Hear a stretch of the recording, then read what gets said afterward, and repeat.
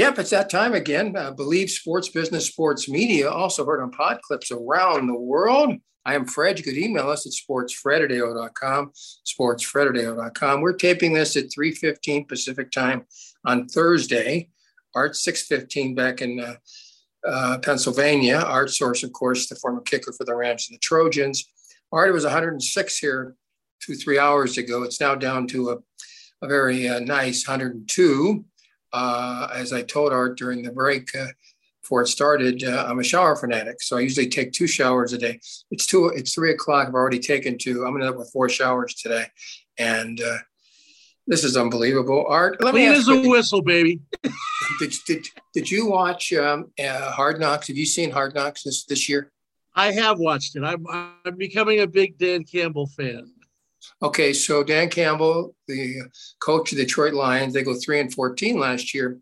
And we didn't see much of Goff because obviously you're not going to hurt your quarterback. You're only playing 3 preseason games. Saw a lot of David Blau. I thought he had made the team. Now, next week we'll find out he didn't. He's either on the taxi squad or somebody's going to pick him. I heard the Jets or the Giants. They picked him up today on the taxi squad. I'm sorry? They picked him up today on the player development squad.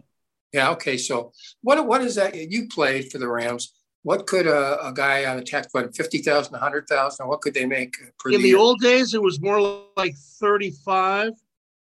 But now you get, I think, 575,000, which, and here's the thing, Fred, you have to have players to be able to compete, to run through drills for bags. And so they need the bodies. So what the NFL did when they went from 16 to 17 games is they took the player development squad, AKA taxi squad, and changed it from 8 to 16 players. And that gives them bodies. And in a 17-game season, plus 3 preseason games, most teams, and we've done some research on this, go through between 80 and 90 guys. So almost all the guys that eventually come to camp, now obviously when the rosters go from 85 to 53 like they did on Tuesday, you lose a lot of guys because they hit the waiver wire and guys pick guys up, but other guys you can look around for. So everybody's looking at film, those last 2 weeks of preseason, because you're always looking for somebody that you can get. When you make up a 53-man roster with the salaries now, like for instance, Russell Wilson got $50 million an extension today. Well, if you have a guy making $50 million and the cap is $103 million, that means you need 8 to 10 free agents or low-round draft picks who have to play special teams at the league minimum. So it becomes who is the best of the young guys. So that's one of the dilemmas in the NFL. You're seeing it with kickers now that are starting to make $3-4 million. They're seeing a guy that comes in and he's just as good as the other guy, and you can pay him $550,000. You have to think real hard. Is this guy $3.5 million better than my young kicker? Folks, if you get a shot next week on HBO, it'll be the final episode of Hard Knocks. And that's my favorite always because the coaches make the decision. They'll bring them in and they'll say you either made the team or you didn't. The Turk will knock on your door, and that's bad news. And 4 times I got that knock on the door, Fred. How many times? Bring your playbook. Well, the kickers didn't have playbooks. Just get your butt in there. It was interesting watching, and they win 3 games last year, going 3-14. I think I've seen the total at 5 this year. Over or under, Art, for the Lions this season? I like the Lions this year. I think the Lions are going to be a tough ball club. I think they've bought into the Dan Campbell concept. The guy's an old school football coach. Everybody that I heard that dealt with him in Miami spoke glowingly of him. So I'm going to go with the over only because, outside of the Green Bay, that division doesn't do a lot for me.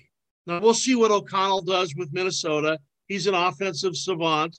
You've got LaFleur, who's an offensive savant in Green Bay, and you got the Bears. The Bears, I don't know what the Bears have. We'll be interested to see what Matt Eberflus does with that ball club.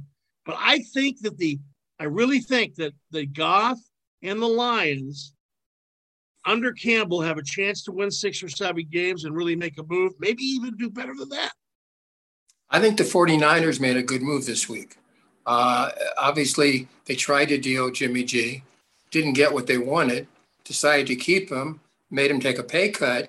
But a guy from North Dakota State. They're just extending that money long term. He's still going to get the money that was guaranteed in that contract. It's just going to be deferred and spread out. And with the Biden tax plan, probably not a bad idea, actually. Trey Lance played North Dakota State. I have not seen enough of him to know if he's going to play. He can always get injured, even if he's playing well. I'm betting that Jimmy G plays at least a little bit, maybe more than a little bit for the 49ers. Yeah, everybody I've heard says that, playing 1 year at North Dakota State and in 1 year as a backup behind Jimmy, I really question what Lynch and Shanahan are doing. And I think they kind of hedged their bet in a very appropriate way by keeping Jimmy G around. They love him. The players in the clubhouse love him. You got to have that veteran quarterback. It's a long season, Fred. And you're running RPOs. You're running down the line of scrimmage and flipping the ball, to Deebo Samuel. Eventually the guy's got to keep one, and he's going to get rock'em, sock'em hit. And, that's why Biscotti's having trouble doing what he's doing with Lamar Jackson. He's looking at this quarterback who was awesome, 2019 MVP. If this guy's not worth the money, then how can Kyler Murray be worth the money? I mean, come on. You watched the Rams in the playoff wildcard game last year. You don't make plays like that in playoff game, Fred. And then they put a caveat in the contract saying more time in the film room, young man. And, of course, they had to take that out. But, come on. What are they waiting for, Biscotti? Step up. But I guess that's what happens. It's like when, you're from a family of lawyers, Fred. The worst thing they used to say about representing yourself in a court of law is it makes a fool out of you and your lawyer, right? Well, I think when you're your own agent, unless you're Bobby Bonilla, you're putting yourself in a little harm's way there. All right, we're taping this on September 1. 1 week from tonight, Rams against Buffalo. Buffalo's the favorite on the road. Art, I'm going to let you – well, you're not going to be on next week, so you're stuck. Who do you like, Buffalo or the Rams? I think Buffalo's really going to be the team to go to the Super Bowl. I already said if I had to look at it right now, it would either be Buffalo and Green Bay and or Buffalo and the 49ers based on talent. Tampa Bay, you never know, but now that Giselle and Tom are having some marital problems down in Tampa Bay there, we didn't know what that was all about, that little hiatus in training camp. I think she's a little tired of the 45-year-old guy chasing his football dreams because, there's some things that can happen, and I definitely think Buffalo's a team to beat.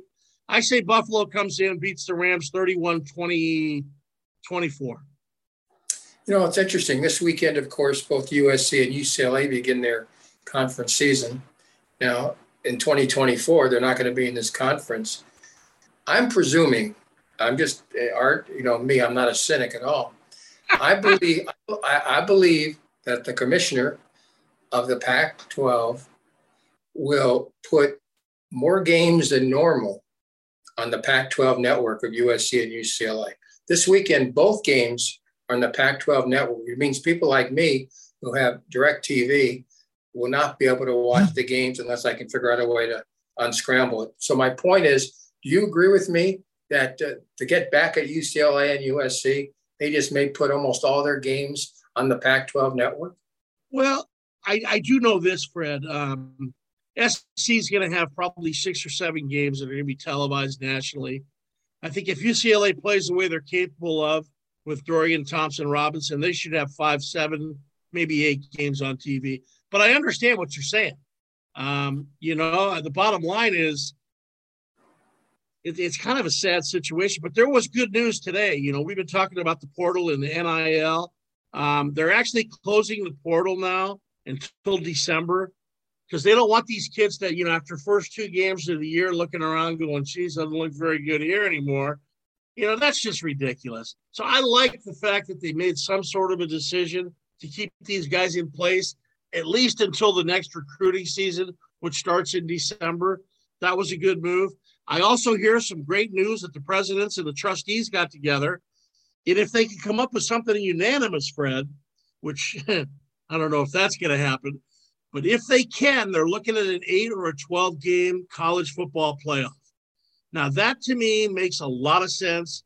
And I think it brings a lot of excitement to college football because I don't know about you. I like Alabama. I like Georgia. I like Clemson. I like Oklahoma. I like Ohio State, but I'd like to see some new teams in there. It was kind of fun seeing Michigan last year and even Cincinnati getting there, even though they didn't have much of a puncher's chance. But I think 8 to 12 games, in a playoff really would be great for college football. All right, let me state this. I think you're high on UCLA. Ben Boach this week in the LA Times was high on UCLA. I'm not high on Chip Kelly. When Chip Kelly took over for Bellotti at Oregon for 4 years, he had a lot of Bellotti's talent. Ever since then, what has Chip Kelly won? He lost in the 49ers. He lost with the Eagles. And 3 out of 4 years, he's lost with UCLA. He had one good year with the Eagles. I've never been a huge fan of the pistol offense, but everybody, it's the rage now. And I think you're going to see a transition back to the running game a little bit. And I think because UCLA has, is it Charbonnet? Is that how he pronounces it? I pronounce it Charbonnet. Who knows? Charbonnet from Michigan. Yeah. Go ahead. I think this kid's a stud. I think they got to work him. They got a good offensive line returning. I think they got a quarterback that has a lot of savvy. God only knows if he played USC, he'd have 150 rating every week. He seems to really step up in that game. But, we disagree on that one, Fred. I look at UCLA and I see what they did in the portal.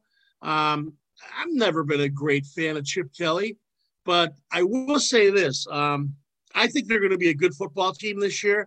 I still think Utah's in the class of the Pac-12 South. I think SC with 49 new players and 19 of the top 22 coming through the transfer portal. How fast can they kind of mesh as a team? That's going to be important. But, hey, you're playing Bowling Green if you're UCLA Saturday, and you're playing puffed rice if you're USC. So, you have some time. The key game that I see on both schedules for those two teams, obviously, ABC, national TV, next weekend at the Farm, USC against Stanford. Stanford supposedly has some good players, and Tanner McKee at quarterback. We'll find out more about SC in that game. UCLA, I looked at their schedule, Fred. It's Cupcake U all year long, basically, until they go to Colorado. And Carl Durrell is always kind of laying in the weeds for UCLA because of the way they treated him way back when. But I guess Jim Mora got a little upset at UCLA the other day, too, saying they didn't treat him very fairly. But he wasn't the same after his divorce either. All things being equal, would you make Chip Kelly a favorite against David Shaw, all things being equal, or against Whittingham at Utah, or against Lincoln Riley at USC? So right there, I'm telling you, we're at a disadvantage if you're a Bruin fan. No? Well, but here's what they have done. They went out and they got a real good defensive coordinator, okay? He surrounded himself with some talent. Now, I don't know what happened between Pete Carroll and Kenny Norton Jr.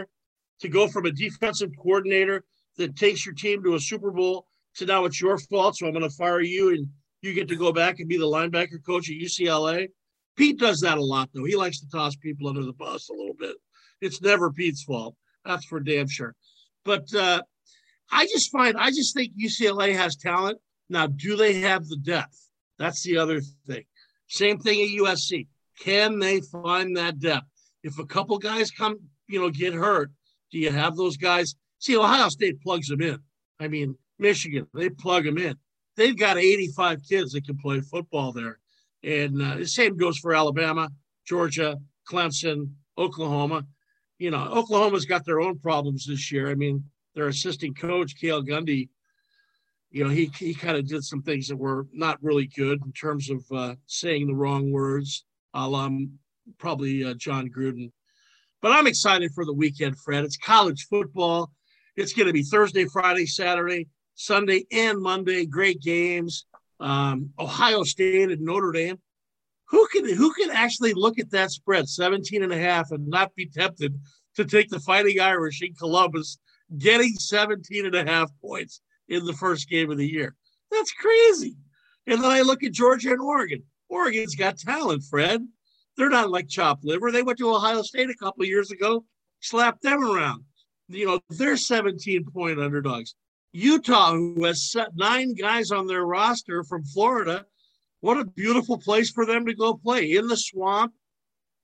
7 o'clock in the heat and humidity of Gainesville, Florida, against the Florida Gators. That's going to be a good game. So we've got some fun stuff in college football. I know I've been waiting 6 months. I'm ready. Are you ready, Fred? No, because of the NIL thing. No, I'm happy what happened today with the portal. Again, we're taping this on Thursday, folks. I'm happy with that. Mark Emmert allowed that to get involved, and the world is upside down now when people transfer after 2 games if they're not the starting quarterback. That's crazy. So I'm happy they can't move now until late in the season. Or after the season's over. That's great. One more thing I want to talk about before you give us your final word. Last week at Provo, Utah, the Duke women's volleyball club squad playing against BYU women's volleyball squad. Duke has one African-American 19-year-old little girl, and I'm going to call her a little girl because from the stands, you kept hearing the N-word. Now, we always talk about the sports world as the political world. What's going on where people pick on a 19-year-old young lady? It's completely out of line completely. And, back many, many years ago, Lavelle Edwards was a good friend of mine. So was the athletic director, Mr. Jensen. And he had a lot of black kids on their football team. And Lavelle was a very smart man. He was there with Norm Chow, and Steve Sarkisian was young at that time. And their program was above reproach. And this was in the 80s. I'm thinking about the Detmer brothers, even back to Jimmy McMahon. They had no problems with these type of things with the Church of Latter-day Saints. But to hear that kind of things emanating, it just really bothers me, Fred, at a real elemental level. And there's just no place in the world for that. We're all human beings. We all care. We all love. And, we need to – one of the things that I did like about President Biden, I'm going to say this, or candidate Biden, was him talking about bringing America together. Now, if what he's doing right now is bringing America together by calling people semi-fascists and coming after people, I don't understand that. There's just no room for that in this world. We're all in this thing together. There's 7 billion people on this little planet, circling the sun, and we're just trying to get by. Nobody's trying to hurt anybody, I don't think. Maybe I'm Pollyanna or whatever, but I think we could be stronger and bigger than that and take the high road. And I'd sure like to see people start to look at it that way. Don't you think the 4 years of Trump moved that forward, the racism forward? Fred, I don't know. I don't think he's a racist. I really don't. I think he has a lot of other problems, but I don't think he's a racist. I think he had some great policies. People got involved with his personality. His personality can be very abrasive. Oh, but Joe Biden doesn't have an abrasive personality, does he? When he points at people and starts screaming at the camera, what is that all about, Fred? I don't get it. A president should be a president. Presidential people are above things. And when they ask a question, they're knowledgeable. They can reach in and talk off the cuff, okay? He has the wrong people running for senator and governor of Pennsylvania. The guy is one big gaffe machine. And I'm going to tell you, if Taiwan gets attacked by China, hang on to your hat, Fred. We won't be too hot very much longer. Okay? This thing could be all over with. I can't stand either one of them, but I do think of the 4 years of Donald J. Trump. I think he moved racism forward and back stronger than ever in this country, not just against blacks, against Jews, against all minorities. And his daughter married a Jew. That doesn't matter. That doesn't matter. The Germans had Jewish girlfriends. The Jewish girlfriends ended up in the crematoria. So don't give me the nonsense about his daughter. I'm sure he didn't want Ivanka to marry. Really, you just hate that son of a bitch, don't you? 100%. I don't think Well, read Maria. Read. Because I got to tell you, I have no place in my life for hatred anymore. Life is too short. I'm 125 years old, and I got to tell you, I had a guy that took me apart with some money he owed me in business. I saw him the other night at a bar, and I just kind of looked at him and I said, you know what? I'm going to take the high road. I went over, I shook his hand. I said, hey, whatever happened in the past, let's let it go. Let's move forward. Because you know what? Hatred gives you big cancer things in your body, and you just don't need that anymore. Free yourself and just go out and be the best you can be. Treat people with love and respect, and I guarantee you're going to be better off in the end. All right, give me the final word, Arch. Well, like I said, great football weekend. I get to celebrate my real 65th birthday in Cabo San Lucas. Haven't been there in almost 25 years. One of my teammates who has a house down there said, Artie, you won't recognize it. I said, well, I was in Cancun last year, so it can't be much worse than that. But I'm looking forward to it. Sun and fun, a little fishing, maybe a little boating. I just hope to hell that we can get through these next few months without anything goofy happening. And you know what?